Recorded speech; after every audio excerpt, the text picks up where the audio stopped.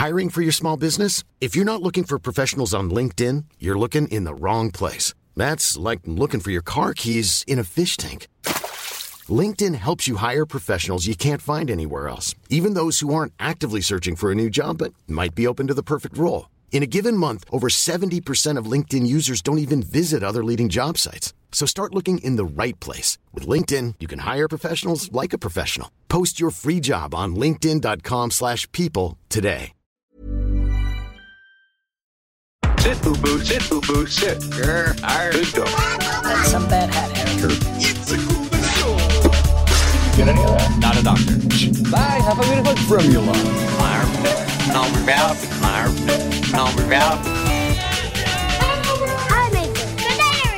Absolutely. Hello and welcome to Hunting Seasons, the podcast that dares to binge watch, deep dive, and break down a season of television each and every week. I'm Broderick Gordis. I'm Damask Leary. And today we'll be discussing The Handmaid's Tale Season 3. Damask Leary, how are you this evening? Oh, good. I've just been doing placement number 2 for uni. So Congratulations. Teaching kids, changing minds, you know. Moulding minds, That's moulding it. people. How are you finding it this time around? Good. It's been a positive experience thus far. How are you, Broderick? I'm good. I mean, I'm just in a happy place because earlier this week we found out that Disney Plus is coming to Australia within a Hallelujah. week of it coming out in the US. Not the same day, 1 week later, but We are still blessed. We are November blessed. 19th or whatever it is. I was sure we were going to be waiting 6 months or more or a year. You know before what we got it. really excited me about that news? What's that? They're doing a Lizzie McGuire reboot. I know. Oh my God. Let's not get too ahead of ourselves on that. Okay, We'll all talk about that in an off-topic, hot-topic We episode. will. But just know, I'm fucking excited. It's from what I understand. Well, okay, let's talk about it a little bit. It's from what I understand. It's a sequel series about her in New York. Is that right? Yes. Do we know? Are we going to see some of our friends from like the Lizzie McGuire show or not? Well, I'm fascinated by the premise because in the original series, like Liz McGuire is like the lowest rung of students. Like she's down and out. She's a fucking loser. And so it's Sure. all about her like kind of trying to find a way through high school while being a loser.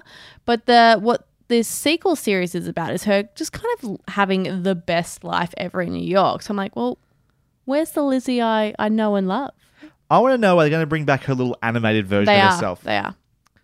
So is this going to be like... The same. I hope it's the same with like the like platform sandals that she wears and that pink t-shirt. I hope it's exactly the same. What if it's like an American version of Fleabag? Like instead of talking to the camera, it's like we use this like cartoon version of her as like a... Are you saying that Liz McGuire was the original Fleabag? No, No, that's what Sure. you said. Yeah, that's what I said. And we're sticking with it. Okay, Love it. sure. I did want to bring up one thing or a couple of things actually before we get into our review today. I've been making some mistakes on the podcast recently, and I would How dare you? I would like to make some corrections and some apologies. I'll take them personally. Yeah. Well, one of them in particular, you should. A little. Well, Oh my you should be gosh. proud of yourself I'm so excited. because not that it wasn't obvious. Okay. Because it was obvious. But right. having gone back and watched the last episode of Orange is the New Black alongside my girlfriend, Yeah. Boo is most definitely at the end. Yes, There's spoilers she for Orange is the New is. Black, but boy, she's definitely there. Yep. And I have no idea what I was doing and how I did not recognize that. She's not only there, she says dialogue. Butcher Erasure is what it is, son. I don't know. I must have had a minor stroke or something at the time. Who knows? In the dying minutes of the show, I looked at Twitter and went, this is more interesting than paying attention, apparently, and did not recognize Boo. I recognized everybody else at that table, How dare you? but not Boo for some reason. There it is. Also, I mentioned in our Glow episode, I had this conspiracy. The reason that Glow was sort of pushed to when it was, sort of late June or whatever it was, early July, August, whatever it was might have been because they Netflix were trying to avoid the Emmy thing because we were like, oh, you know, it wasn't a great season. Maybe they don't think it's going to get nominated. Number one, everyone seems to love it more than we did. So Way more than we did, which is, interesting and Yeah. fun. Yeah. But number two, it was nominated for Emmys for season 2 this year. So I don't know what the fuck I was talking about there. So just so you know, still the most informed TV podcast on the air. Always. but- Bringing the truth. Bringing the truth, but we did want to make some corrections there. Anyway, let's get to our spoiler-free review of The Handmaid's Tale Season 3. Let me clue you in. Season in review. The Handmaid's Tale Season 3 returns us once again to Gilead, aka dystopian fundamentalist Christian America, for more fun antics like public hangings and raping and using women as baby incubators. Elizabeth Moss and her strong supporting cast are joined this season by notable inclusions Ashley Lathrop and Christopher Maloney as High Commander George Winslow. The Handmaid's Tale Season 3 consists of 13 episodes, each coming in at around 49 minutes, and took us approximately 10 hours and 35 minutes to watch. In July 2019, Hulu renewed the show for a 4th season, taking us one step closer to completing Bruce Miller's 10-season plan. Do you remember that? Do I? I was listening back to the Season 2 episode we did, and I had completely forgotten about that, and it terrifies me still. I read an article today about it and I was like, fuck off. As in that article is still relevant, as he's still thinking 10 seasons? Yeah. Oh, I think he turned it down. Well, he's prefaced it now. It's like, oh, well, we're going to do as many seasons as the story dictates, but... So he's thinking 12, money 15 talks, episodes though, now. we'll see. Yeah. I had a theory based on this season that maybe they were trying to condense some of those ideas into one season, Yeah. like trying to speed the process up maybe, which... Good choice. Yes. Good choice. Agreed. So before we get started on our Season 3 review, do you remember how we felt about the first 2 seasons of The Handmaid's Tale? I want to say I loved the first season. You did. Yeah, but saying loved feels wrong. You know what I mean? Because of the nature of the story. You regarded But highly. Yes, I thought it was a great season of television, a great story, and beautifully executed. Season 2, I was less than impressed by. It was good, comparatively to a lot of TV out there, but it was certainly less than Season 1, which I thought was a perfect season of television. Do you remember what it was about Season 2 that was getting you down? It's been a while. It has been quite I can happily a while. refresh you. I think I'm just talking shit here, but it had less purpose, less direction, a bit more scattered. June's storyline was very frustrating. Are you going to correct me? No, that's true too. But I think the main thing for you was you just felt like the dourness was always there, but it was more oppressively Gotcha. Yeah. dour and just like it was every episode was just watching more misery and more torture and without maybe the hopefulness of the humanity the first season had. And that was, I think, your biggest criticism. Yeah. And so I was a little bit different because I didn't do the first season alongside you and Lauren, who had been doing these podcasts with us at the time, or just for The Handmaid's Tale, but isn't here today. But She also did Glow with me season 1. Correct. Yep. You guys watched them separately. I watched them together. Right. So I sort of melded the two in my head a little bit, didn't have the separation that you guys had, but I agreed the first season was better than the second one. Yep. So with that in mind, can you please give us your spoiler-free review of The Handmaid's Tale Season 3? Gladly. Under his eye. Handmaids is not an easy show to watch, and this season is no different. Trauma abounds, frustrating storylines are strewn about, and progress feels stilted until the last few episodes. The show has an unlimited amount of talented people both in front of and behind the camera. The visuals continue to be beautiful, although the raw and breathtaking cinematography we were blessed with in the first few episodes of Season 1 are still not quite matched. This season explores new prisms of trauma and recovery, which I really was fascinated by. But they, unfortunately, are often under the shadowy expanse of storylines that have long lost their luster. We go back and forth and sideways in a way that feels very frustrating to me. I enjoyed the last few episodes, but they may have been from sweet relief. I'm not sure just yet. I just watched it last night. But no, I did enjoy what we saw there, particularly in those last few episodes. It was a most welcome reprieve from the constant dismay of what has come before. The latter half of the season is put under the umbrella of make it worth something. And they do that. I left this season feeling relieved, feeling hopeful, and somewhat empowered. And while the creators want to do another billion seasons, apparently, this season finale is a satisfying series end. And that, I think, is where I'll leave it. This show, so focused on the oppression of women and the power they find within a system that tells them they have no value, has, diminishing returns with every season. This is where I want to leave it. This is a great series end, and I think I'm out. Ooh, interesting. Certainly happy to not return to Handmaid's Tale if that's not something you want to do. I'm a little bit different. I definitely want to continue watching it after this season, but obviously we don't have to do it for the podcast anymore. Yeah. I understand that, but I agree with you that season that ended in a way that could be a series ending. Yes. I felt sweet relief. I'm like, okay, I can let it go now. Sure. I can let it go, which I was very happy to do. Because I remember, again, listening back to the season 2 episode, Lauren brought up that apparently they knew, maybe even during production of season 2, that they were going to get a season 3. And so that informs how you end a season. Yeah. We did not know that this was getting a 4th season until way late in its release. So they definitely didn't know that for certain. And it feels like they ended it in a way just in case it wasn't coming back. Yeah.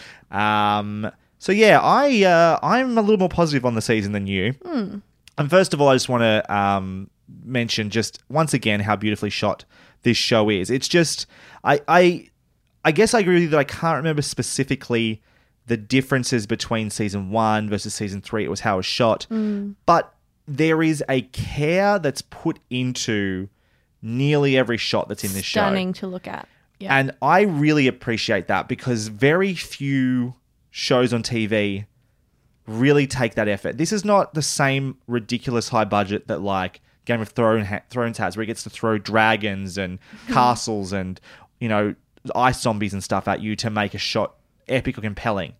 They just use mostly incredible framing and staging and tableaus.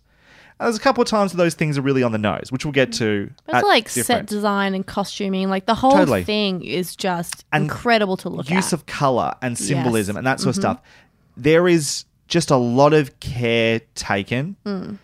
And it so easily could just be, because it's a lot of people talking in rooms, just, single shot close-ups, 2 furs wide, get the fuck out. It really is But a that's not what it masterclass of like visual storytelling. And just the patience and taking the time to make sure every shot is a painting. I really, really, really like that. There's a totally innocuous thing. I mentioned this one because it's not a spoiler. There's a shot of a gas station that I was just like, this is fucking breathtaking. That is a beautiful fucking shot. A piece of, like, just shot of scenery. There was actually a couple of shots in that sequence. It's like, wow, this is amazing. Elizabeth Moss, as usual, continues to kill it. Loving her performance. She's always bringing something to the character. She is so fascinating to watch and just see what's happening behind her eyes and see the machinations and her brain ticking over. And she goes through, as she's been doing for 3 seasons now, a roller coaster of emotions. She's in a different place at multiple different points of this season and can't stop watching her. Love that. I love most of the cast in this show. They're all fantastic as well. Agreed. This season was refreshing in that, without, again, giving too many spoilers, there is a slight shift in the situation. The status quo that was in season 1 and 2 has shifted slightly. Not heaps, but slightly. Yes. June is surrounded by some different people for the first time ever, really. And that was helpful. It gave us a different perspective. It gave a different view of Gilead, of what's happening inside Gilead. And that was really, really welcomed. I really enjoyed that this season. I also just found that one of our biggest criticisms of the second season in particular was the misery/torture porn. And I thought it was much more restrained this season. Absolutely. Not without it. There is some in there, but it chose to not show things that it would have gladly indulged in the past. There's a couple of sequences, even early on, and then again in the later half of the season was like, I was sure they were going to show a sequence of something happening, horrible happening, and it cuts to later and was like, well done. Yes. Great choice, because we didn't need to see it. We already understand enough of what's going on to know how awful that would have been. That was very, very, very helpful. Yeah, there were less flashbacks this season as well, which we also talked about as being a problem in season 2. We started finding that while they were helpful in season 1 and still were not completely unhelpful in season 2, they were becoming indulgent and completely unnecessary, and they didn't add anymore. They were just sort of going back over the same stuff. And I think you can still argue there's a lot of repetition because the status quo in Gilead is so rigid. We do end up going over a lot of the same themes and same imagery and stuff sometimes, but we weren't just going back and showing June, proving once again that June loves Hannah. I get it. And we didn't get any more of those sorts of flashbacks. Who would have thought? Love. They used them a couple of times and they were fairly just sparing. And I appreciate that they didn't have to worry about that, just told a progressive or kept us in Gilead or in the story as it was unfolding, and that was much appreciated as well. And also I just thought this was a better structure. I know you're saying that it felt like maybe we were just stuck in the same place or the wheels were turning a bit until the end of the season, and I think you're right to a degree, but I also felt like there was sort of almost 4 mini seasons. There were like 4 I do agree with mini that. arcs. Yeah. So there's like these 4 arcs of 3 episodes each sort of thing, or approximately. Yeah. And I felt like, okay, that's a core of the story. Let's move on to something new. That's a different part of the story. And that was good too, because for something that goes for 13 episodes, if we just sort of were just slowly moving through one story, it starts to grind. Yeah, whereas, I totally agree with you with like the kind of, those incremental bam, bam, bam. I think like the pacing of some of those increments work more effectively than others. And so like when you're comparing one to the other, it feels glaringly like, oh my God, are we doing this again? Kind of thing. Yeah. But overall, I just felt like when I'm talking about it, it felt like maybe they started to condense some of the seasons. It was like, I'm worried that maybe chunk 2, for instance, right? Episodes 4 to 6 or whatever. Chunk 2. That's how they did it in the writer's room. Chunk 2, The Reckoning. Yeah. Chunk 2 might have been one of their like bullet points for a season. But maybe somewhere along the lines have gone, well, that would be a terrible idea. We can make this happen more effectively and tell it in a short way. And so I was like, okay, because by the end of this season, some of our characters are in a place where I'm like, that's a big shift. That's a big change now. And we can start to do some different stuff with them. And that's exciting as well. So, like, overall, I was really quite positive on the season. I thought it was a massive step up from season 2. Season 1 is still the best season because it almost tells a complete story. Like, it was based on that book. It tells that book or recreates that book, and that's it. You don't necessarily need more. But if we're going to get more, I'm really happy that this season maybe found a template and found some momentum that has been missing from season 2. And this is a huge step in the right direction for me. I agree with that. Cool. Yes. Though I totally understand if you want to get off at this point, because it is also... But the thing is, like, but that's also a testament that it was a step up. The fact that I found this, because season 1, very satisfying. Season 2, I was upset, didn't feel satisfied, made me go, what's the point of all this trauma? This season made me go, wow, what a complete story. I'm happy to leave. Yeah, you know right. what I mean? Like, it's not a negative thing when I say that I'm ready to go. I'm like, that was like 1, 2, 3... That was a great story. I'm happy to leave it behind. Yeah. I don't mean it in a negative way at all. Yeah. Like I was happy with that. Good. Excellent. Yeah. And I also just respect, even if it wasn't got to that point where it actually was like it felt like a complete story. It felt like it had sort of finished an arc. It is not a fun show to watch. No, it's not. And forcing yourself to watch it for the sake of a podcast, maybe not worth your time. It's hard. We don't need to keep doing that. Anyway, final score and ranking. How would you score this season out of 5 stars? So I rated this season 4 stars. So season 1 was 5. Season 2 was 3.5. This one's 4. Right in the middle. Yeah. Fits for me. Exactly the same. Yeah. I gave it 4 stars as well.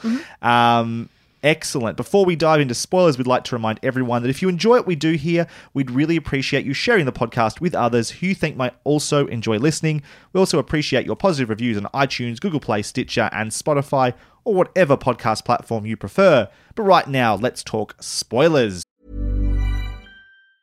When you're ready to pop the question, the last thing you want to do is second-guess the ring. At BlueNile.com, you can design a one-of-a-kind ring with the ease and convenience of shopping online. Choose your diamond and setting. When you find the one, you'll get it delivered right to your door. Go to BlueNile.com and use promo code LISTEN to get $50 off your purchase of $500 or more. That's code LISTEN at BlueNile.com for $50 off your purchase.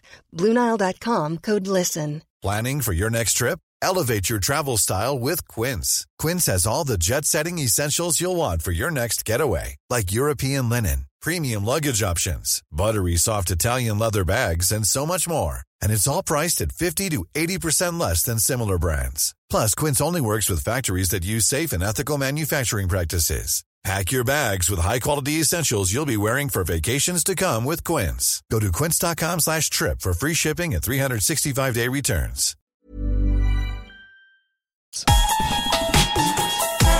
You're now entering the spoiler zone. Spoiler warning. On this episode, we'll be discussing everything that happens in Season 3 of The Handmaid's Tale. Before listening any further, we recommend watching all of The Handmaid's Tale up to this point. If you've not yet done so, proceed with caution. There are spoilers ahead. You have been warned. Deep dive. It's cool to know other people think about this stuff too. So Brod has made me, because obviously he's the patriarch of the podcast, so he's made me do this. I'm going to start the conversation. Just for something different. Yeah, under his eye. May the Lord open. In this season, I appreciated the world building that was going on. Like, you and I love the fantasy kind of speculative fiction genre. Mm-hmm.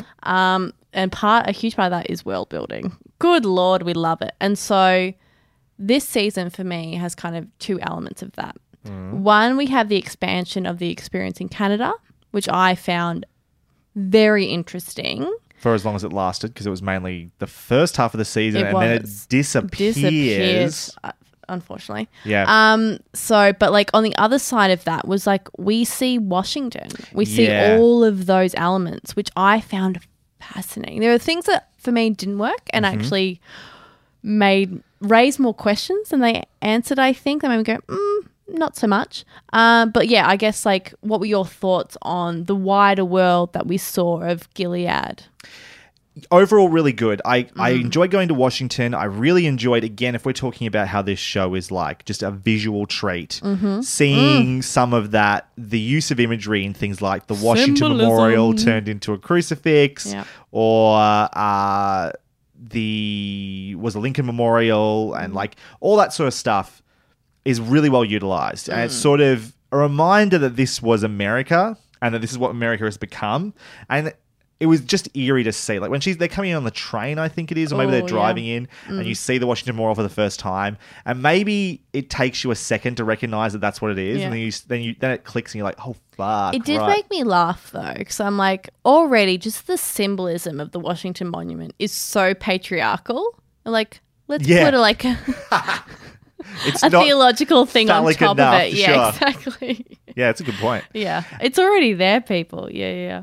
But yeah, I love that. The worry or the criticism you could lay upon it is that, they've just taken what we already understand about this horrible world and taken it a step further down the road. We're just doubling down on the like misery of this a little bit, I guess. But it is interesting to see this more extreme, potentially the version of Gilead that The template, was coming down right? the road. Totally. Yeah. And I found that bit really fascinating, was saying that, so different regions, different areas of Gilead have different expectations and standards of like turning like the law into practice, which I was like, that's really fascinating kind of thing. And how the characters that we know, obviously the Waterfords going to that system, being like big fish in a small pond, going into Washington where the rules are far stricter, whether they would be like, actually that's something we want to implement, whether they would be shocked by it. Just kind of seeing them interacting in that space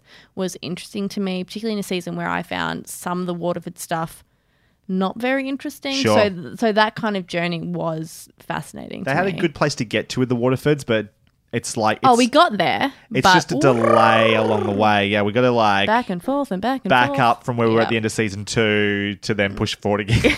Yeah. It was a journey. But I do remember now thinking about though, like even when they just first arrive, obviously there's the handmaids with like their covered The faces veils, and yeah.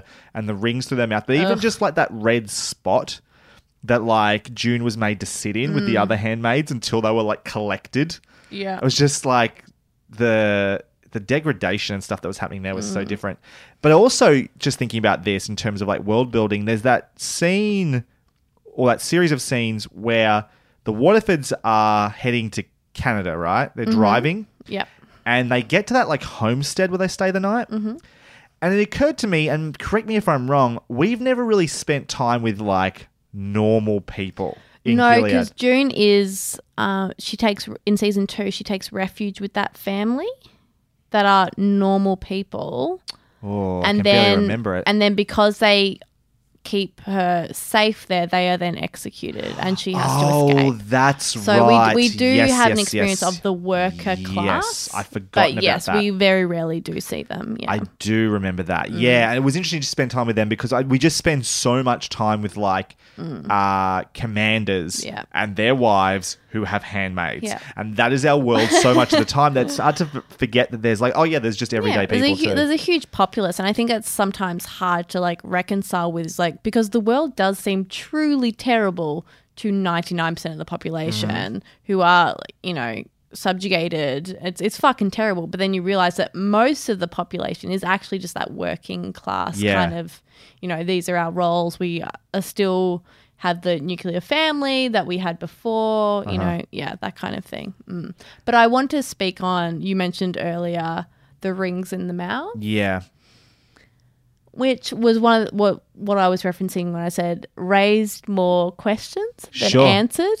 Like how do they eat? How do they fucking eat? How do they eat? Can you take them out? Is that the idea that they're like a piercing? You could like remove them? But like, what was so ridiculous? And I understand that instance felt like, oh, we want to have the audience experience horror more than it makes sense in the actual world. So Gilead's whole thing is that we are reforming the world to a wholesome kind of value system, and it looks great from the outside. So you're like, oh, we want to replicate that. Having a slave class with very horrifying mutations, like we have inflicted serious horror onto their fucking faces. Like it just seems counterintuitive that they would get to that level. I think the veil is enough to kind of symbolize that they are not allowed to speak. But so that was like the next level. And I understand not wanting the handmaids to communicate with one another. I understand that. But we have seen in previous seasons that they will happily cut out their tongues. Sure. The ring thing makes no sense in world to me. Yeah, no, I think you're right. I think it is more of it's a shock that they want the audience to have. It's a shock, and it's also like a very heavy-handed, like symbolic version shorthand of like you could compare it to say like in some religions that there is things like female genital mutilation, right? Seen it in the show. Yep. Right? In this show. Oh, yeah, we did too, right? We did. Sure, we did. Good point. But it's like you can't so it's trying to do like this is what's really happening and then we cover it up, right? And so from the outside world, you've just got the veils, but like that doesn't represent what's actually happening here. And they talk about things like, oh, the veils are like a more like... They're like a more dedicated handmaids. It's like they're just more like pious or whatever it might be. Yeah. But really there's that underneath it all, it's really a way of just suppressing the gender. And so it's a way of doing that. It's heavy-handed, and you're right, it's totally unnecessary. Yeah. But I guess they need to find another version of that. But they could have even had that moment when June is sharing the room with that woman and wanting to speak with her, and she tries to speak and she can't because she has no just tongue. Opens her mouth and there's no tongue. And that makes way more sense than closing her mouth, which she needs to eat. Even like if there was like a scar on her throat or something like that, just like cut her vocal cords or something, and like that's what's being covered up as much as anything else. Yeah. Yeah, probably. Yeah. Yeah, the rings thing is pretty silly. It's quite silly. Yeah. It's a good point. What else did you want to talk about today? Oh, okay. So I do want to talk about the Canada stuff, which was some of my favorite stuff in the show, particularly like in the middle section, the middle chunk as we're calling it. The second chunk. Yeah, I might even mean the 2.5 three In the chunks. transition into three. Yeah, right. There are 4 chunks total, just so everyone knows there's 4. So while I was struggling at the beginning of this season because I found, a lot of the June stuff kind of infuriating and frustrating, and perhaps that was the point, but I found great reprieve in the Emily Moira Canada refugee stuff. Really interesting. And I thought Emily's journey into Canada That's was fantastic. so moving. In episode 1. So moving. I cried. It was just, particularly living in a country like Australia that has a fucking appalling history of their treatment of refugees that we should all be ashamed of. Seeing that was very moving. And watching just this movement through trauma, the way they handle it, I think, is spectacular. I mean, I think in particular the scene when she's at the optometrist. Yeah. Better or worse? Yeah. Better or worse? Yeah. Better or worse? And it's only after that moment that she then decides to call her partner or ex-partner. I'm not sure how the character defines it, but it was really moving stuff. Yeah. And really affecting. And I was very much interested in the life after. Yep. While being paralleled with the life in. And I thought that was such a solid place for the show to go. Yeah. My only disappointment is that it just stopped. Me too. I agree with that. I'm really Yeah. frustrated that I get to episode 6 or 7 and you've got Moira and Emily, they went on, did this protest, and that They was get really arrested, interesting in yeah. getting involved in the politics of what's happening in Canada and how are these refugees and asylum seekers. I was for me, that felt like a jumping off point to see, well, what does Canada think about all these people who are coming? Politics at the moment. Influx of a refugee population. Exactly, right? Totally, There's a yeah. lot to discuss there and a lot you could really dive into. And then, maybe you could argue that the season was too full anyway. Maybe you might suggest that it I would disagree. yeah, right. I would, yeah. And so you might feel it's time because I will cut down on Waterford stuff. Sure. Implant that with Canada stuff, yeah. And it just felt like the ball was getting rolling, and then it was oh wow, I haven't seen Emily, June, or Luke in. Emily, Moira, or Luke in 3 episodes, 4 episodes, 5 episodes. Oh, they're back. Yeah. Why did we stop? I Well, don't understand. I mean, you think of the scene after the protest Yeah. in which Moira and June are sitting on either side, or they're in separate cages. Yeah. And women who have been carted off in cages, which you then see the reality of later on in the season. Wow, actually, that was a very, very effective flashback. Yeah, Fucking was. But when they're on either side of the cages, and Emily is talking about, contacting her partner and being oh, she's, she wants to give me space and all that kind of stuff. And they tell each other the crimes in inverted commas that they have committed in Gilead. And Moira's just well, have you killed anyone since you've been back? Emily's no. She's well, then I think we're doing all right. That is such a fascinating story. The things that they have done, the things they have experienced, how that then dictates how they move through the world that you and I live in. God damn it, that's a rich story. And returning to relationships with the people who have not experienced the same Yes. trauma as you, even with the best intentions. I was just getting this feeling, and maybe it'll still come. Maybe I was reading this incorrectly, but it was I can see a version where even with all the best intentions, Emily returning to her partner wasn't going to work, but she's No. connecting to Moira because Moira is someone who did live through these experiences with her. And it's I know you wanted it. No, yes, but the thing is, I've got these conflicting views because I'm oh, the two lesbian characters, just because they're lesbians shouldn't mean that they get together, but also, God damn it, they're cute, right? And such a beautiful, yes, you're right, I did want it, but also I was maybe I shouldn't, but I do want it, absolutely. But it was just starting to happen, and then it's cut off. Yeah. I do really find the Canada stuff some of my favorite stuff in the show Yeah. because it's just we've spent 3 seasons entrenched in Gilead. Yeah. And it's great to see how the rest of the world is reacting and dealing with this. Yes.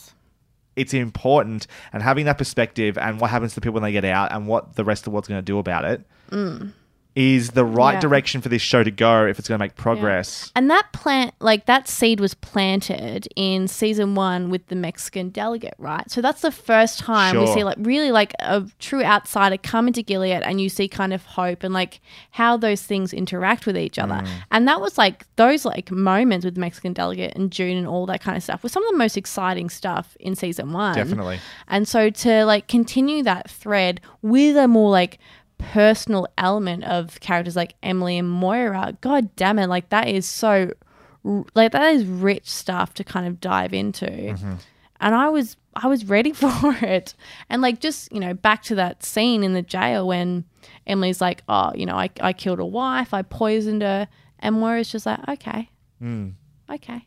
And just like that simple understanding of like no judgment from me, like that makes sense to me. Like fucking hell, there's so much to mine there that I really wanted them to. They didn't, but what I got was great. Yeah. I just agreed. wanted more. Yeah.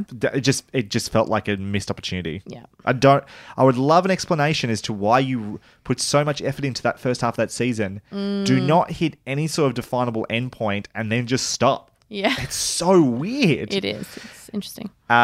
You said you were frustrated with June this season. And June's story. Yeah. Well, so I come from it from two minds, I guess. So I wonder, is my frustration from, is it bad storytelling or development or pacing? Or is it simply my discomfort at seeing a character who is, you know, so arrogant and blindly focused and who, is constantly arrogant and making decisions that are causing her own demise. So I'm confused as whether it's bad storytelling or it's just my frustration at seeing something that is so like high stakes and I'm stressed about it. But like the decisions she makes are infuriating, particularly in the first half of the season. Her attitude. Well, okay, so here's the thing. It's like her attitude is obviously part of the story. It's directly being commented on. Totally. Yep.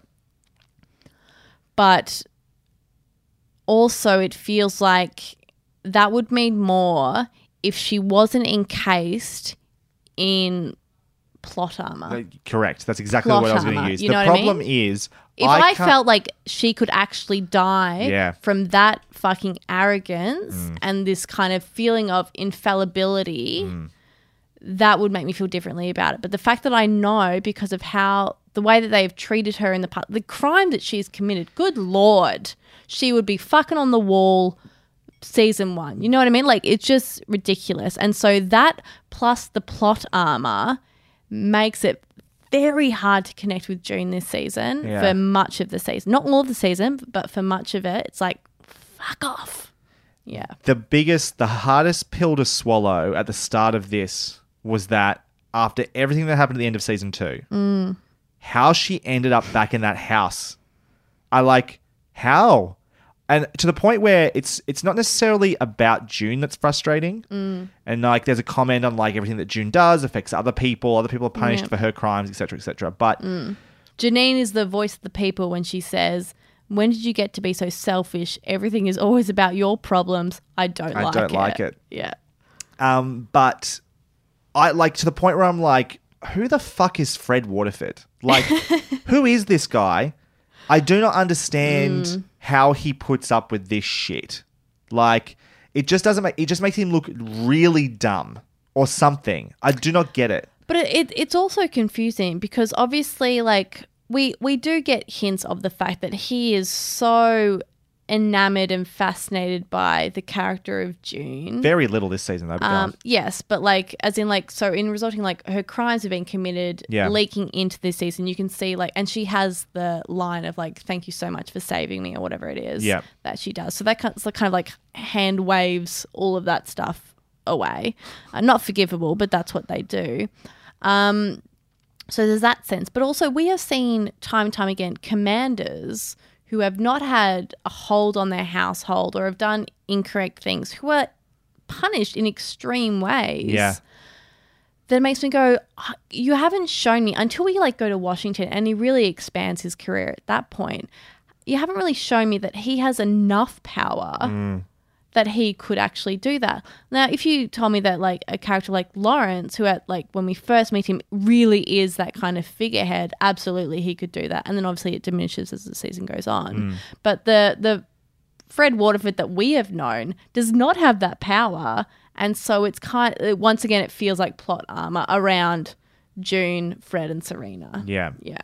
I did appreciate, though, like, she got back to the house. I'm, like, sitting here going, what the fuck? How is she here? How is she still here? And my instantly alarm bells are going off. It's like, we're going to spend another season in the fucking Waterford house. Thank and they God literally Serena burns it burn down. it to the ground. I was like, yes, good choice. Good choice, that. Thank God. And then moving June in with Lawrence, Commander Lawrence. Awesome for a number of reasons. Number one being, I love Bradley Whitford. We all do. And the more of him we get in this show, the better. He'll always be that guy in Billy Madison to me. Billy Madison, or for me, it's Cabin in the Woods. I haven't watched West Wing, so it's not that. I have watched love West him. Wing, but because I grew up on Billy Madison, that's just who he is to me. But like the thing that's interesting, as someone who's only a little bit familiar with him, but the work I've seen him I've liked, there's usually an element of wit about it. There's very little wit to Commander Lawrence. There's some dryness sometimes. He's mean-spirited though. It doesn't come from a place of mirth at all. Does that make sense? Yeah, no, I think there's certainly wit there, but it is a different type. It's a kind of bored, dry, yeah. Like, It's mean. It's almost always mean-spirited. It's never. There's nothing. There's no merriment. There's no jovialness at all to anything he does, which is like, I'm not saying that's what he has to be. It was just interesting to see that, just to make him be, there's wit there and there's a sharpness there and intelligence there, absolutely. But it's a different role for him, at least that I'm aware of. And I really thought he did a great job this season. And then, moving June to that household, that change of location for her, the characters around her, the situation around her, embedding her in the resistance a little bit. Thank fuck for that. That was a good choice. Hell yeah, it was. Yeah, like we needed some kind of action movement there for June. And that was the other thing. For the first time in a while, although it was stagnant at times, there was a sense of like proactiveness, which I cannot remember that happening very much at all. It sort of happened to June accidentally in season 2, where the Marthas all of a sudden were like, we're going to get your baby out. It's like, oh, what the hell? It's opened up the door to this season. But yeah, having an action plan, particularly in those last 3 episodes that you're talking about, fuck, that was helpful and just refreshing to get to. Was there anything else about June stuff? How did you feel about, like, June gets away with a lot. She completely terrorizes of Matthew until she goes postal in the Loaves and Fishes. Should we talk about the character of Matthew? Yeah, let's do it. Go on. How do you feel about of Matthew? What a shame that was. Go on. So we have a character that seems to be of the faith. Yep. Which is complicated, right? Because pretty much every other handmaiden we've seen has either like been subjugated, that kind of thing. Or I think in season 1 we see one handmaiden who is grateful to be in that position because she was like a disenfranchised sex worker and a drug addict, and she was this was a step up for her from her perspective. So this is a handmaiden we get who truly believes in the teachings of Gilead. Interesting, right? Good Lord, do they make her a one-dimensional villain? While she does have qualms about having her baby, I would love the amount of tenderness and intrigue the show treats June and Emily with. I would have liked maybe an element of that in Of Matthew for many reasons. One, it's just simply a different perspective of the experience of a handmaiden. Also, one of the few women of colour who has a voice that gets to interact with June, our protagonist. So it's complicated. It's also made more complicated by the fact that the way in which she is brutalized So one episode happens in which June, through her actions, gets a Martha, another woman of colour, killed when she goes to try and get her daughter. Through those actions, that Martha is killed. Then the next episode, through June's fucking very direct actions of Matthew, pretty much gets killed. She's then, after that, taken to hospital but is brain dead.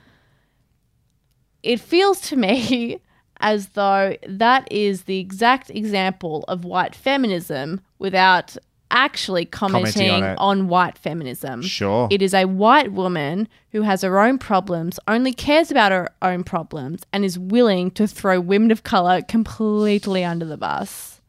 It was fucking jarring to watch. And I'm like, this, like, just visually, I am seeing The this. optics of it, yeah. Optics is so bad. And I am a white woman Even you could say living that. in Australia with so much fucking privilege. Yeah. I am saying that. How were the writers and the creatives on this show not fucking seeing that? It looked terrible. Really quite terrible. That's a really good point. I had not put that together. I definitely noticed that off Matthew, I agree with you that she could have been given a lot more time to get to know her, have any sort of empathy for her. She just ends up being, I think I even wrote in it, so she's annoying, right? She's like this annoying bug, and June treats her that way. You want June to punish her. You do. Yeah. I mean, that is, again, it's the arc, though, for June this season. Is the whole point is that she gets to a point where she has to let go of this, like, one-track mind of getting Hannah back because it's going to get her and many other people around her killed. And, you know, what was the line? Let's make it mean something, I think is the line. Which is ultimately what we get to with June. Is just trying to get to this place of, like, how do we move past the one-track Hannah storyline and get her being proactive and just trying to do something positive with Inside Gilead. Get out the loop. And I like where they get to with that. But you're right. That's a very like the weird end result. It's a weird how it doesn't comment on that. I suppose the argument you can make is that with Inside Gilead, where women are especially handmaids, are the ultimate second class, lowest class citizen in any way. Yeah. What difference does it make what color they are? But in the reality of the Within situation, the world, within the world, totally. but the reality of the world that we're watching this television show in, it does. That's a very, very good point. When she's you can write a surrounded- great essay around Yeah, that. when Damascus. she's- Why are we putting this in the podcast? Go and write this essay. Yeah, when she's surrounded by other handmaidens who predominantly, I think there's one other There's an handmaiden Asian of colour. handmaid, I think, as well. But like, when we think of characters who have lines, actual genuine interactions with June, Yep. they're all white. This one handmaiden who is of colour, that's her character. You kill her, you get her shot by police because a white woman Oh my has God. reported her. Yeah, good and we point. don't fucking talk about it in any kind of way. What? ... Ellipses? Yeah, not just a missed opportunity. Like, that's not a missed opportunity. Glaring oversight is what I would like oversight, to say. yeah. Just complete lack of awareness. That's really fascinating. Yeah.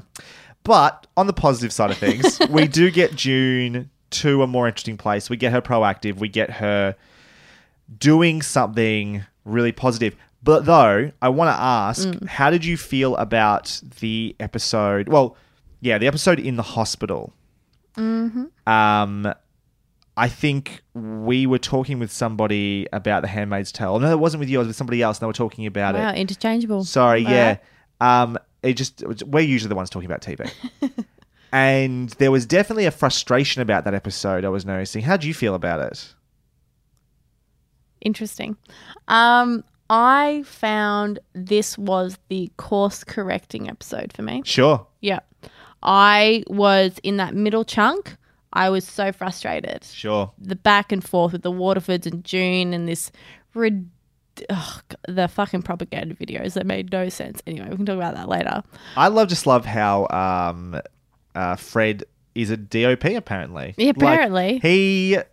I just kept wondering, is he getting the overhead shot? Is he getting the wides? Like, what's his coverage But like? also, these people lived in a world similar to ours. Yeah. They would have an understanding of optics. Many of them have studied sociology and all that kind of thing. Yeah. In filming those videos, What do they think people in Canada and the wider world would see watching that? A subjugated woman standing in the back, or like hundreds of handmaids kneeling before a man. Like, that looks like a place you would not send an orphan child back to. Sure. It makes no fucking sense that they would make those videos and send them. It's ridiculous. They're beautiful, What was the point? Oh, stunning. Beautiful. Stunning. Made no fucking sense. Anyway. Yes. So back to the bottle episode. No, I thought that was a great course-correcting episode for June. God damn it, she was stuck in a rut. Mm-hmm. That plot was stuck in a rut. That episode fucking was what we needed to shake her the fuck out of it. Mm-hmm. Give her some purpose. Give the rest of the show some structure. Mm-hmm. That episode was actually a saving grace for me. I 100% agree. I got to it going, okay, this will be interesting to see how this goes. Mm-hmm. And I was like, okay, I can see why people might find the pace of it or like the claustrophobic nature of this episode, Loved the it. weird nature of this episode, off-putting. But boy, I found it refreshing to just see the show do something different. Like, shake it up. Have that emphasis Yep. on like the sound effects. So And much. also do something. So we were speaking before the podcast about, like, I was reading some of my notes to you about the overuse of the device of the pop song at the end to kind of punctuate what June is feeling. Many Always times, with June looking down the Yes. camera. cue me rolling my eyes. Down the and- camera. Yeah, exactly. Yep. And I was annoyed by that, and I thought it was cheap, overused, overdone, overcooked, all yuck. To the point where it's like parodying itself. Yeah, almost. I was like, this is laughable. Yeah. But then they use it in this episode. It's like, oh, it makes sense. It totally makes sense. She has lost her goddamn mind. So her reference points, her synapses are firing off in a fucking bizarre way. And she's in a room and she's just hearing, the beeps. Yeah. And the song is brought in. And it's like, oh, well, that's a way to use it. That, like, if you're going to do it, that brings it back to reality for me. As opposed to a character in a TV show, knowing that she's a character in a fucking TV show, constantly smirking to herself to fucking you two. She went a step further though. She not only looked down the camera, she spoke to the audience. She went fucking full Fleabag in there for a second. She did. I was just like, Fleabag June. I think we call it Liz McGuiring. Lizzie McGuiring. Sorry, you're right. On this podcast, it's Lizzie McGuiring. That's right.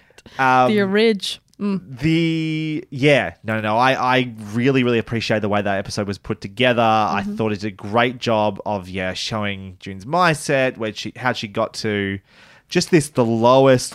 It's crazy to think that this is the lowest point we've gotten June to somehow. Like, to me, the craziest thing of all was her putting her fucking hand in that sharp thing. Oh, the needle up the fucking fingernail. Ooh, I had some feelings about that one. Oh, awful. And then, just seeing her fall apart. The part where Serena comes in, she attacks Serena. And even Serena, pretends that she just cut herself and not Serena too. The conversation with the doctor was really interesting. How'd you feel about that? Necessary. Necessary? I was like, because one, we don't know his perspective. And obviously he comes in quite pious and much of what he's saying is from a theological perspective. I was like, okay, we're not sure where where he lies. So even when she's having a conversation with him, there are still things that's I fundamentally disagree with what you're saying, but there is a truth there that June can latch onto. Well, that's the thing is he could and seems to be, a religious man. Yes. Doesn't mean he agrees with everything. Doesn't mean he has lost his humanity. Yeah. So which is great to kind of have these characters who believe in the theology, but that does not sacrifice their humanity, which is a good perspective to have. There was a thing I think they separated that a little bit better this season as well, with even things like the baptism stuff, like the flashbacks to June and Luke baptizing Hannah and stuff like that. It was interesting to pull back and go, we're not saying Christianity is and Christians are bad inherently. It's the way it's used, the fundamentalism, etc. People can be of faith, politics, and still be and they're not evil people necessarily, or whatever it might be. But sorry, go on about the doctor. So it was great, to have that kind of I don't know where he stands, and just the simple conversation of living with purpose, which is for, many Christians, many people of faith, it is all about living with purpose. And so her, the realization that, of course she's suicidal. Of course that is why she has been living this kind of frenetic, crazed state of doing whatever she has to, which has been very frustrating for the audience, and him acknowledging that, being like, all the things you're doing point to the fact that you want to die, which is very clear to the audience, being like, if you do that, you're going to fucking die. Except she hadn't up until that point, which is the frustrating which was bit. annoying. Yeah, it didn't make much narrative sense. Yeah. And so then him just in a line changing that point of view for her and being refocusing her on something that expands the story, as opposed to diminishing it, which was what was the Hannah story was doing. Gave for her very purpose much for a again. huge amount of the season. Not just for this season. Well, yeah, but last season was, again, there were multiple flashbacks just proving how much June loved Hannah. It's like we get it. We had to move past that. Oh, one of the hilarious criticisms of people's negative opinions about season 2 was the fact that obviously she stays behind, which is a frustrating point for a lot of viewers, me included. And the argument was if you're a mother, you'd get it. I'm like, I'm sorry. If you're making a show where your story doesn't make any sense unless you've given birth to or have a fucking child, it's probably not clear or not a great story. It makes sense if you're a mother. I'm like, no, fuck. It's just an annoying plot point that I don't like. I just never had a problem with that, because if she left Gilead, there wouldn't be much of a story. I just feel like I understand that, why they do it, but I don't want to see the writers working. Sure. To make more story. Yeah, no, you know that's what I mean? true too. Yeah. Definitely. Yeah, you should have to go, but but I want more of this. That's right. Well, she can't make the decision because then there's no more show, because that's so inauthentic. Yeah. Anyway, we moved past the hospital episode, which I did like a lot, and the sound design. Just we've had fun with that one.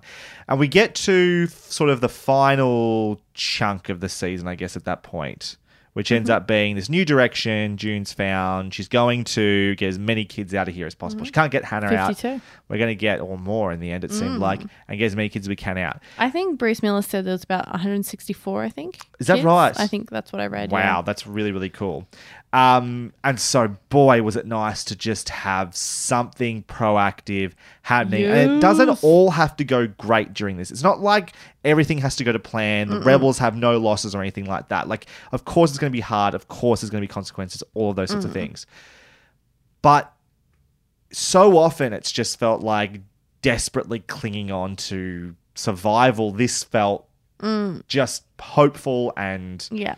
And while, obviously we know, really, we felt that, obviously June isn't going to die until, she, now that we know we've got 18 billion seasons, she's probably not going to die in season 3. But certainly with the nature of the show and the expectations that the writers have given us is that, things can go really wrong, and so it will subvert your expectations whenever possible, right? So when they're putting this plan together at every step, I, head in hands, just being like, oh God, something terrible is going to happen. And it was stressful. Yeah, I was like, this is going to go so poorly. Exactly. This is going to go so poorly, which was gripping television to watch. I was hooked. I watched the last 4 episodes, just one after the other. I'm like, I can't stop now because I need to know. Yeah. I absolutely need to know, which was amazing. It was the best momentum the show has had in a long, long time. And the fact that it does the thing that I wanted it to do, even though I knew it wasn't going to do that, was it was a pretty great feeling. The fact that the kids get on the plane. Yeah. They arrive in Canada.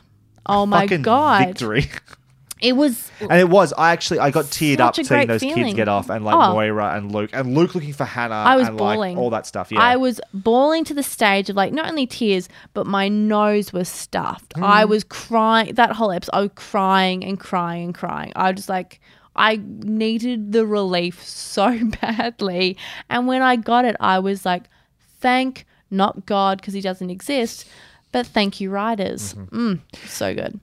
In this, getting to this moment though, I don't think there's too much to break down there. And obvious Holocaust imagery, we have the flashback to the women being herded into different fucking trucks and shit like that. Horrifying stuff. Same thing. All of them hiding in the basement, etc. Great imagery, really evocative stuff. We've seen it before in Schindler's List stuff. Awesome. Beyond, as this is all going on though, June has sort of turned this corner into trying to help the masses, but she's also become a fucking angel of death. She kills 3 people, basically, in the last 3 episodes, starting with Commander, what's-his-face, SVU. Mm-hmm. Commander SVU, yeah. Commander SVU, as he will be known on this show. Mm-hmm. And then getting to letting Eleanor die, doing... Yeah. Woo, what a moment. I was going to say a specific character who did something similar in a different TV show. I won't say it, but you know what I'm talking about. And then finally, the killing the guard, shooting the guy so in they the can get away. face, point blank. In the face. That was a cool moment. Again, you knew it was coming. You strapped that gun into her boot. It's like, of course it's going to happen. I'm like, when's the gun coming back? Yeah, exactly.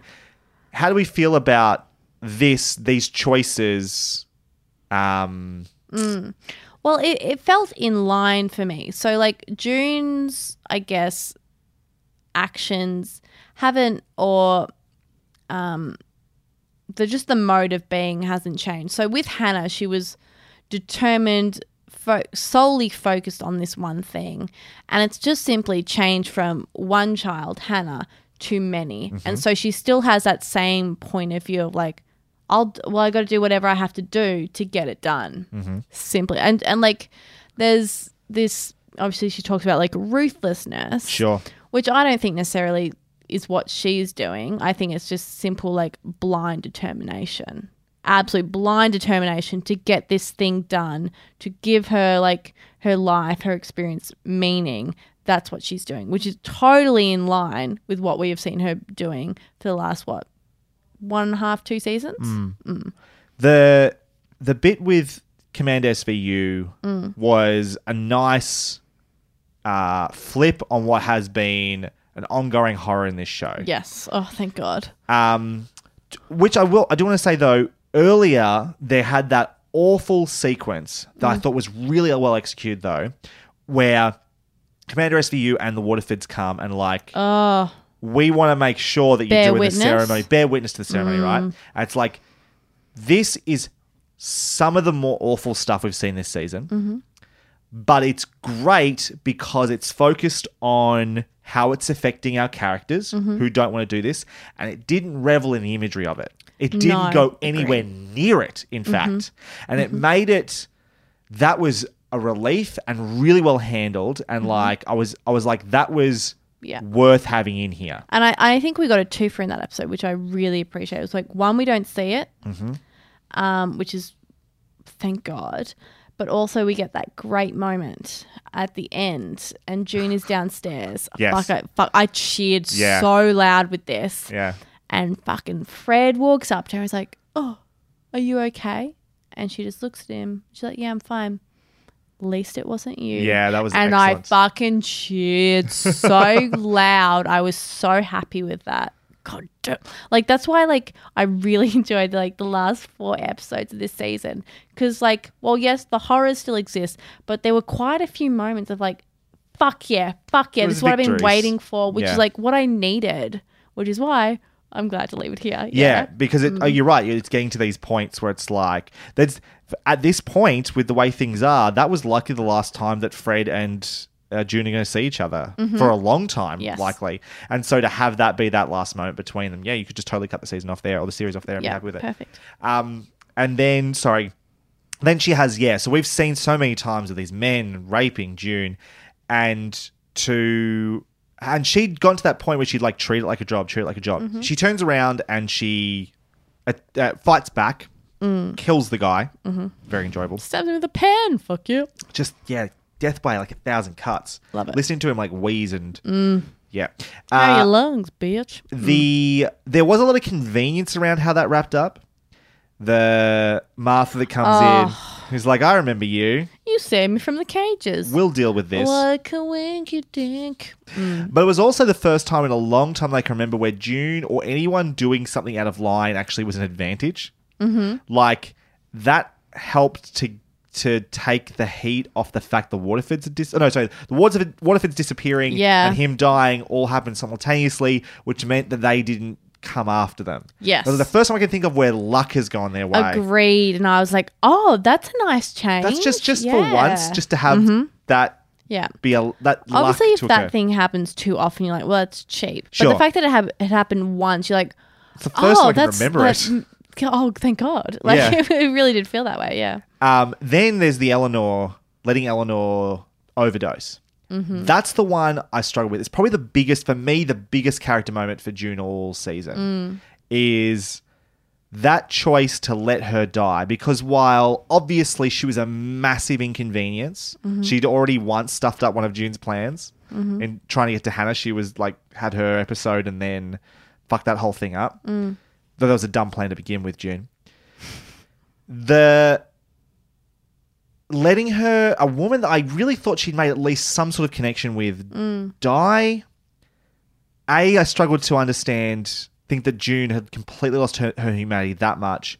But also strategically, when Joseph is the man that's going to get the trucks and keep the border open for you, basically, do you really want him to be upset about his wife's death at that time? Did that feel like an advantage to have this man who cares so much about his wife in a broken state? It felt like a tactical error to me. Not just like the heartlessness of it, but it didn't feel like it was particularly well thought out from her either, in my opinion. Yeah, no, it certainly wasn't well thought out, but I can see the reasoning. I can see the reasoning. Yeah. But it's reactive though. It's not. Oh, it totally is reactive, absolutely. But also, it just goes back to what we've seen of June for the last season and a half. Her, like blind determination about that thing. So this woman had already in front of 2 other wives spoken about trying to save kids. Yeah. Another moment, she's about to leave the fucking house and go and save some kids. She is a huge fucking problem. Totally. That yes, but I also see the compassion in it as well. She would never actively harm that woman. This woman has fucking struggled in Gilead, lived a terrible life. And in the last scene that we see with the 3 of them together, she's like, well, can we leave and live a life? And really saying we can't because of the things that what you have done. And so in that moment, this is a very painless way out. It's a choice. And it was a choice that she made. Yeah, and that's she's a good like, point. all right, I'm just going to sit by and let it happen. It conveniences me. Yeah. But also it's a choice you've made. It's painless. You die in your sleep. And also, I think like the Lawrence thing, yes, it is complicated, but having a man grieving, vulnerable, broken without his one support, his one true support, I mean, could be an opportunity to get in there and get him to help you. I can definitely stand by the choice to let Eleanor take her life. I don't know. There's just so much to me about how motivated Joseph has been by Eleanor that not having her around anymore. I don't know. I think when you've got plans that are hanging by a thread as it is, that felt like it was that was a big swing that could have gone very poorly for you. But sure. But also because he has been seen as such like a rational person. Obviously, when he isn't rational, it's because he's bored and just wants a bit of intrigue or interest in his life. Eleanor is his huge weakness. It's a huge weakness for him. So to eliminate that, I can see why June would be like, well, it makes sense to do. But isn't that the real truth behind it, right? Like he puts yes, he has tried to use his intellect to sort of navigate his way through this awful situation that he's not just created, but is in the middle of. And that's the point of getting to that, having that, the witnessing the ceremony, right, is showing what the limit is for him and where his heart truly lies and how much. We always understood to a degree how much he loved Eleanor, but maybe that was that mercy he shows by hiding her away and I don't know. Yeah. That's complicated, It right? is it's really complicated. Which is what makes that character so intriguing. I really like Lawrence. Such a great Joseph element to Lawrence. the show. Great Yeah. element to the show. A different take. I love the conversation he has. I think it's episode 2 or 3, where he's talking with June about like just morality in general and like the complexities of it. And then tell you what a fucked up thing it was though to take her to that group of women who are going to be sent to away, the colonies or whatever, and then say you can get 5 of them. And I stood by her when she said she wasn't going to choose any. But then the choice to choose 5 strategic women was very, very clever and also showed his hand. I really like that inclusion. I like that we put June in such a different place. He was a good character. Bradley Whitford did a great job. Yeah, Agreed. Excellent. What else did you want to talk about? Talk about the Waterfords quickly, maybe. Was there anything...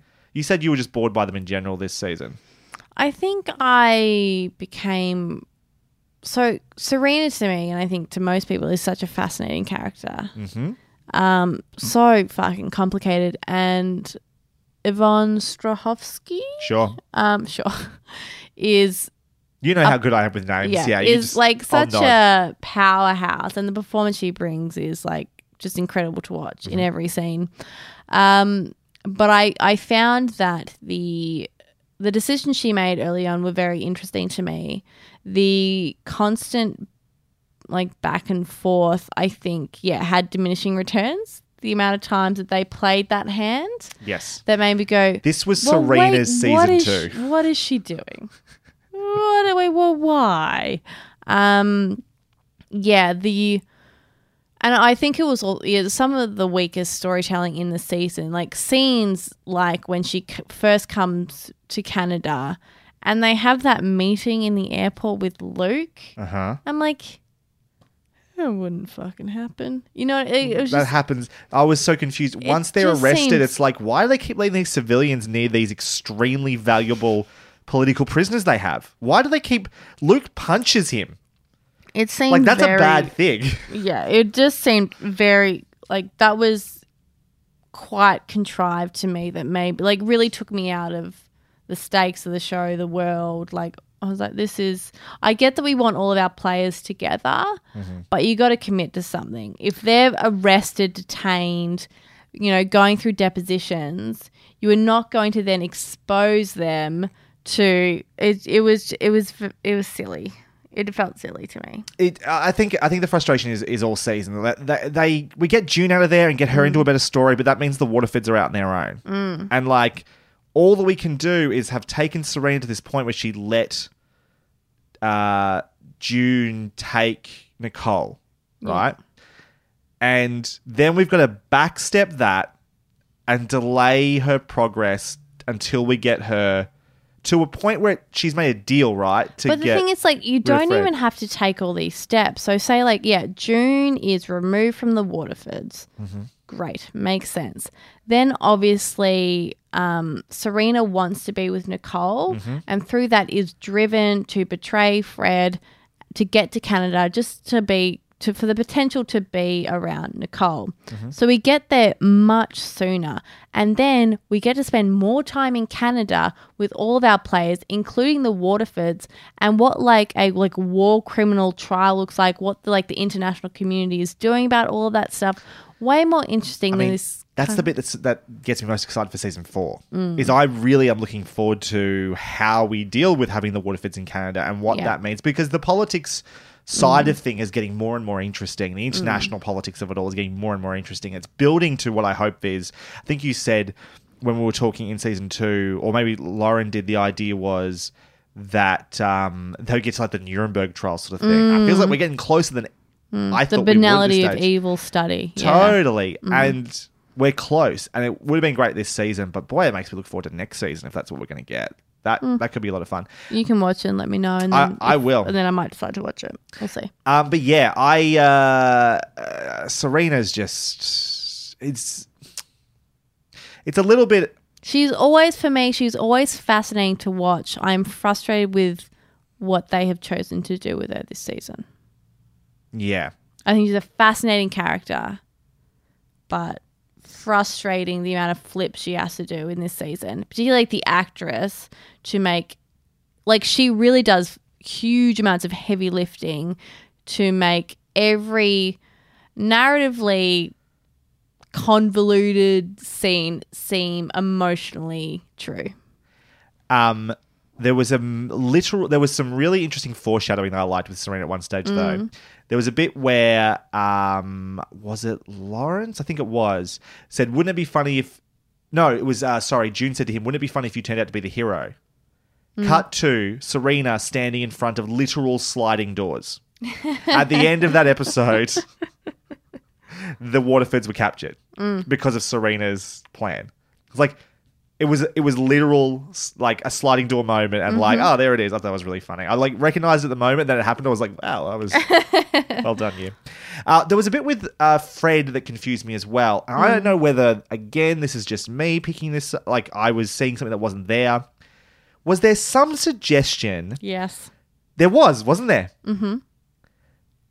What am I going to say? No, what was I going to say? Oh, that Commander SUV was gay. Right. Right? Yeah. And not just that, I thought there was a suggestion that he was gay with Joseph as well.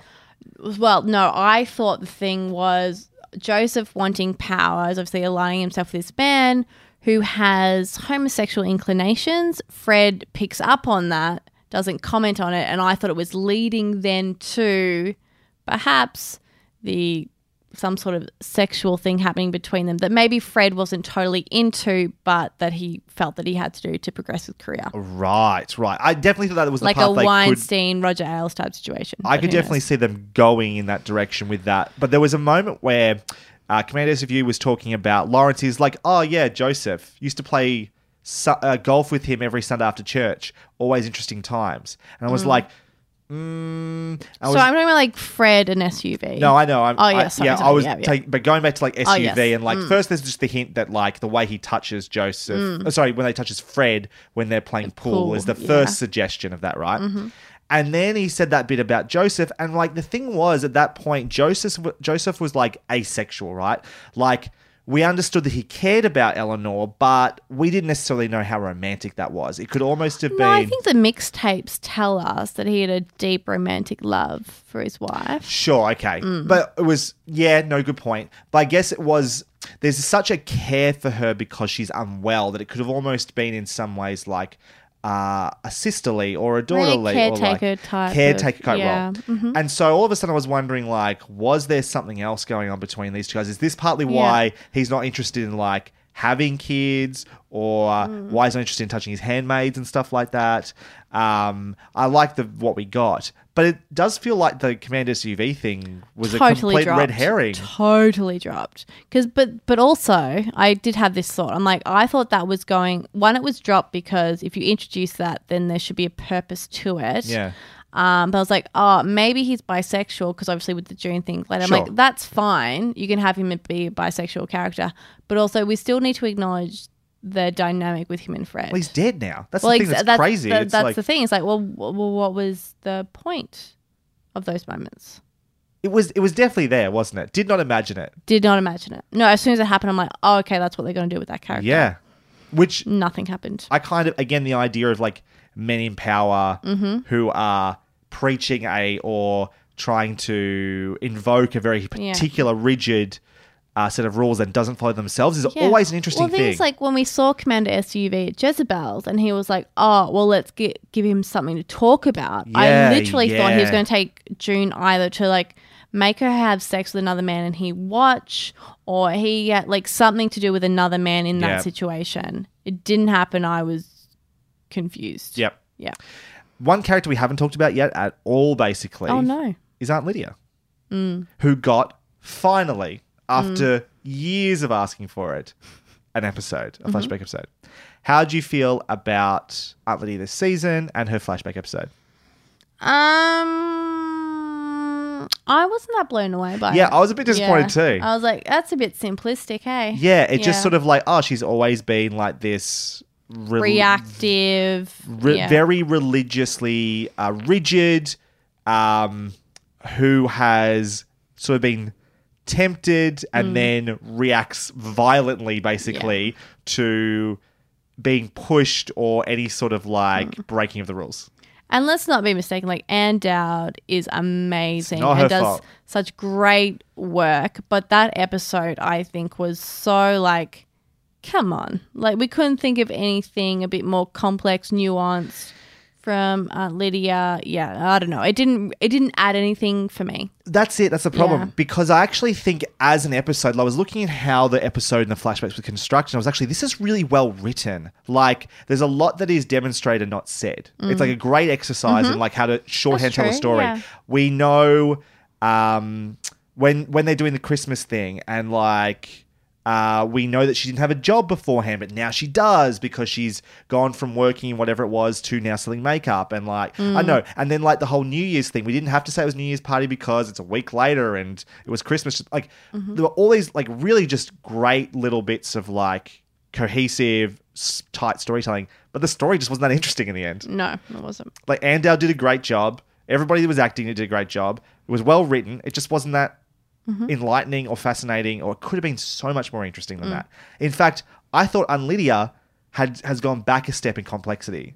I agree. I think agree she's with that, less yeah. interesting this season than she's been in previous seasons, where she had a little bit more, I don't know, grey area to her and how she treats the handmaidens and how she like is so strict on them but also cares about them. And it's, I don't know, they've sort of stepped it back or forgot to... Yeah, she's now on like, she's either 1 or 10 Yeah. all the time. Which they established in like episode 1 or Yeah. 2 where she starts to go a little bit nuts. But it's like, that's not interesting. No. It's she can be all those things at once, and that's what makes her terrifying. Yeah. Absolutely. Any last words? Final thoughts.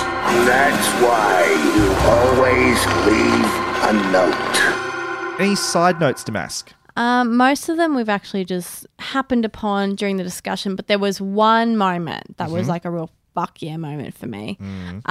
It was when Moira brings in Nicole to meet Serena. I may have just moved this into my own side notes. really? This is hilarious. Go on. Yes. It was so good. So obviously she comes in and she's like, you are a person that held down my friend while your husband raped her. I know who I am, but you are the gender traitor, as she gets pulled out.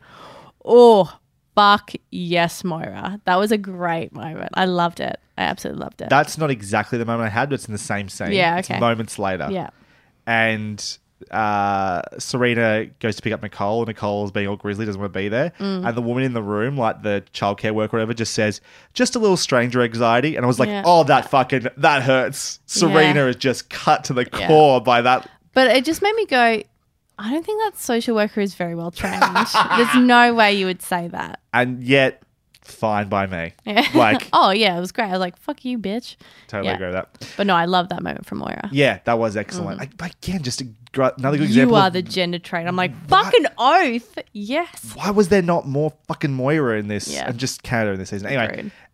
something that does, I always feels weird to me when it happens is when there are pop culture references in the dialogue, which is a weird thing to say because it's not like Gilead, all these people are completely removed from pop culture, but it always feels odd. Like the when Breaking Bad reference? Yeah, come on, Breaking Bad was a weird one, or we're going to need a bigger boat. It's like, don't know, they just feel out of place for some reason. But I also think it can be a bit jarring, but I also think it's important to like refocus and be like, oh, yeah, right, this is now. Sure. In episode 2 or 3, I think it was one of the Marthas was killed or whatever it was, and June has to dig the grave. Mm-hmm. She didn't even she didn't even look for a shovel. She just starts digging into the cold earth with her bare hands. You're a fucking moron, June. What are they, like in Boston or something? So dumb. So just like ice dirt. That's a good idea. Ice dirt. Of all the interesting imagery and things that are well shot in this season, particularly in Washington, D.C. with the Lincoln Memorial and blah, blah, blah, did we really need the Daenerys wing shot of Jude in front of the angel wings? God damn, that was on the nose. I'm sorry. Have you seen all of the ending shots of every episode? Yes. They're all on the And I want to talk about that. Ooh. I kept track of the many faces of Jude this season Gorgeous. as best I could. Can't say I've got all of them. I want you to recreate them as you say them. This would be great podcasting if I do that. But I gave them all names, right? Brilliant, yeah. So in episode 3, we got a couple. We got the Rage of June. She stared down the camera just in rage. Defiance of June. Later on, we got Game Face of June, which is a wide camera stare while she's smoking. Optimistic June, camera stare. June about to snap, camera stare. Zero fucks to give June, camera stare. Sadistic June, camera stare. Fleabag June, my favorite June. Yeah. And Angel of Death June, which is like that's when she's in the black as like she's just killed a couple of, like let Eleanor die. And just all the Elizabeth Moss faces ending episodes, usually ending episodes, sometimes in the middle of episodes. One person who barely had a presence this season, Nick. I just like shafted him real quick. Yep. Didn't miss him. No. I have no comments about him because boring. I had forgotten that Serena ordered Nick to impregnate June. Did we know that Joseph knew that? That Fred knew that? Yeah, there. I believe in might be season 1 or 2. I can't remember now, but I think she alludes to the fact to Fred that he wasn't man enough to impregnate her. Okay. Yeah, I'm pretty sure I'm remembering that correctly. Yeah. I trust you on this one. Least favourite and favourite episodes. What was your least favourite episode, Damask? Ooh, let's have a look here. I'm going with episode 3, which is Useful. So I don't know, June choosing which women live or die. That happens. I'm like, sure, whatever. Serena goes to find solace with her mum. So that whole thing I was unsure of. So we have great moments. Obviously, with her and her mum, those scenes are actually really interesting, that dynamic. But better explored in previous seasons. But yes, but the point we get to with that, I'm not sure what we were doing really. We have a moment where she takes off her finger prosthetic and walks into the ocean. Yep. Yeah. Oh, yeah. Yeah, and I'm just like, what? I wish I knew what the realization was, really. It seemed unclear to me. She seems like sad and introspective, but yeah, it felt so insular that I wasn't quite sure. Sure. I think there's two. Yeah, actually, I quite like this episode because I think what was happening is we sort of had a situation where we had both June and Serena were having sort of a similar thematic thing happen. June was being told by Lawrence, essentially, this is really simplistically, that like, you're too emotional, women are too emotional sort of thing. And then Classic. Serena was having a similar sort of thing from her mother. And so I think this was sort of the turning point where she was making the decision that like getting rid of that letting Nicole go was bad. And this was her sort of started the turn to like, I want Nicole back. See, that's what that was. But in the moment, I agree with you. I didn't get it, yeah. Evocative imagery didn't mean a whole lot though. Yes. But I understand what you're saying. I didn't get that realization from her that she connected those dots because I didn't connect those dots through what I was seeing. Sure. So that episode was just like, it was fine, but it fell a little flat for me, I think. Yeah. That was one of my early contenders for best episode of the season. Oh, so that's there you interesting. Yeah. My least favorite episode was episode 7, Under His Eye. So this is the episode where June has a stupid plan. I think it's the one where she goes Which one? Yeah, I think it's where she's going to go and get to Hannah, I think. I want to say, but maybe that's not right. With Mrs. Lawrence. Yeah, I think so. But then off Matthew was just really annoying at the start. We have the whole hangings thing, which is a real return to misery porn. Well, the hanging of the Martha? Yeah, the Marthas were hanging. No, the Marthas were hanging in the street, I think is what it was. Oh, okay, yes. And we're like trying to figure out whether the Martha they knew was up there. The Martha Martyrs, yeah. The Martha Martyrs and stuff like that. Yeah, I was just thinking that June gets away with a lot. The only positive for me that episode was that Fiona Apple played at the end, which I really like. That's a nice plus, yeah. Favorite episode, Damask? Well, we've spoken about it already. It's episode 9, Heroic. It is the bottle episode. Like I said earlier, it felt like the writing in the ship for me. At that point, really was a saving grace that made me go, okay, I will finish the season. So from that point on, I was way more invested in our heroine. And like I said earlier, it used the pop music device, I think, in a really good way. And at that point, I was so like cynical about that. So the fact that it used it in a way that made me go, oh, okay, that was a big leap for me. And it just refocused the show and the protagonist. And it was absolutely necessary to save the season. Totally agree. It's not my favorite episode, but it was up there for me as well. Favorite episode was actually episode 10, Bear Witness, which is the very next episode. I think that's part of Great character episode, that one. Yeah, it's just sort of a bit of, like you said, it refocused the season. Episode 9 got us back on track. And then for me, episode 10 was like propulsion into the next part. Totally, yeah. So we had the forced ceremony scene, which was good scene, well earned. Brought a new dimension to the horror we've been familiar with. Really glad that they were smart enough to not feel like they had to show it. That's a restraint the show has really had. At least it wasn't Uline was in there. Oh, so good. It was exciting to see like they were proactive and organized. And just for me, it felt like the season was coming into focus. Same as what you felt about episode 9. Agreed. So definitely like the season was hitting its stride in that point. Do you have any predictions, hopes, or concerns for next season? You don't want to watch it, so that maybe is a hard question to ask. What are my predictions?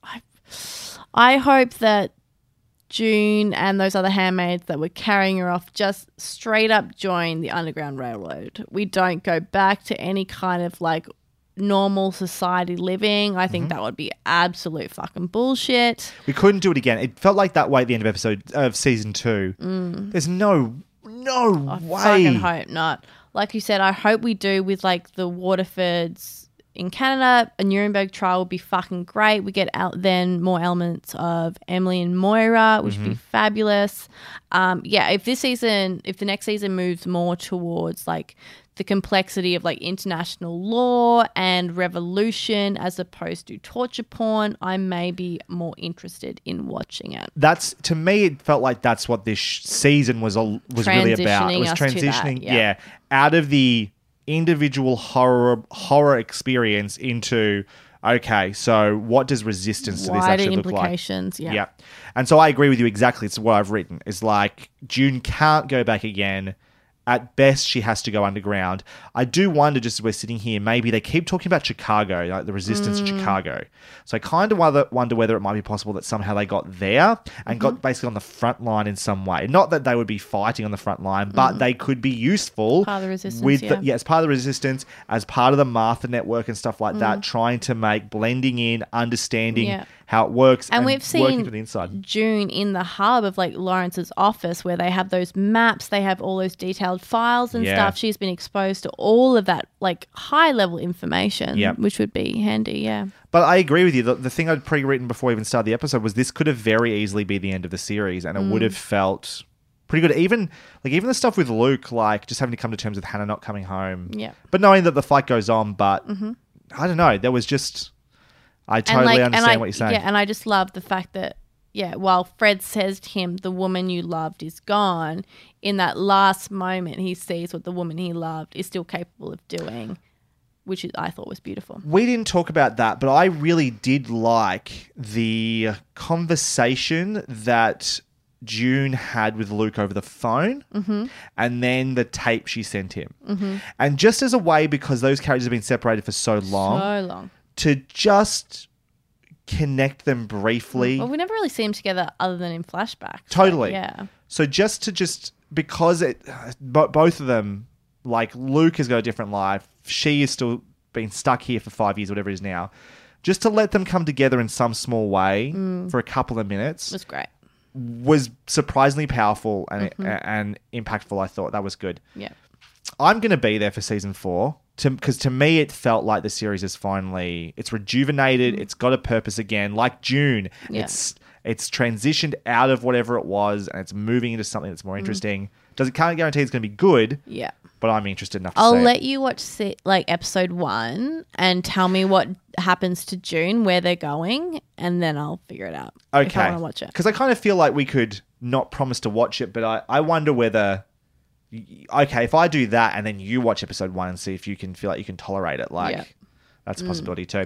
We can also do it way after the fact once we know how the season turns out. And this is true. So if it's going to be just like torture porn again, misery porn again, we can just go, no, we're not going to do that. Yeah. Anyway, thank you very much for listening to this episode of Hunting Seasons. You can find more of what we do via our website, huntingseasonspodcast.com. Our logo and design work comes from Sean Kirkpatrick, aka at Shawnee Boy Draws, and our theme song and bumpers from Lucas Heil of Birthday Loyalty Club. Find links to their work in our show notes. You can find myself, Broderick Gordis, on Twitter at bgordis, BGORDES, Damask. You can find me on Twitter and Instagram at Maskymoo, MASKYMOO.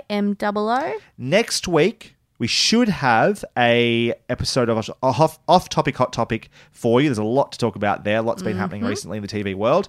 And the week after that, or soon after, we will have episodes on Fleabag Season 1 and Fleabag Season 2. As usual, we are right on the cusp of this stuff coming out. Very timely. We look forward to talking about that. In the meantime, thank you again for listening. We will see you next time. Bye for now. Bye. Good night, everybody. Absolutely.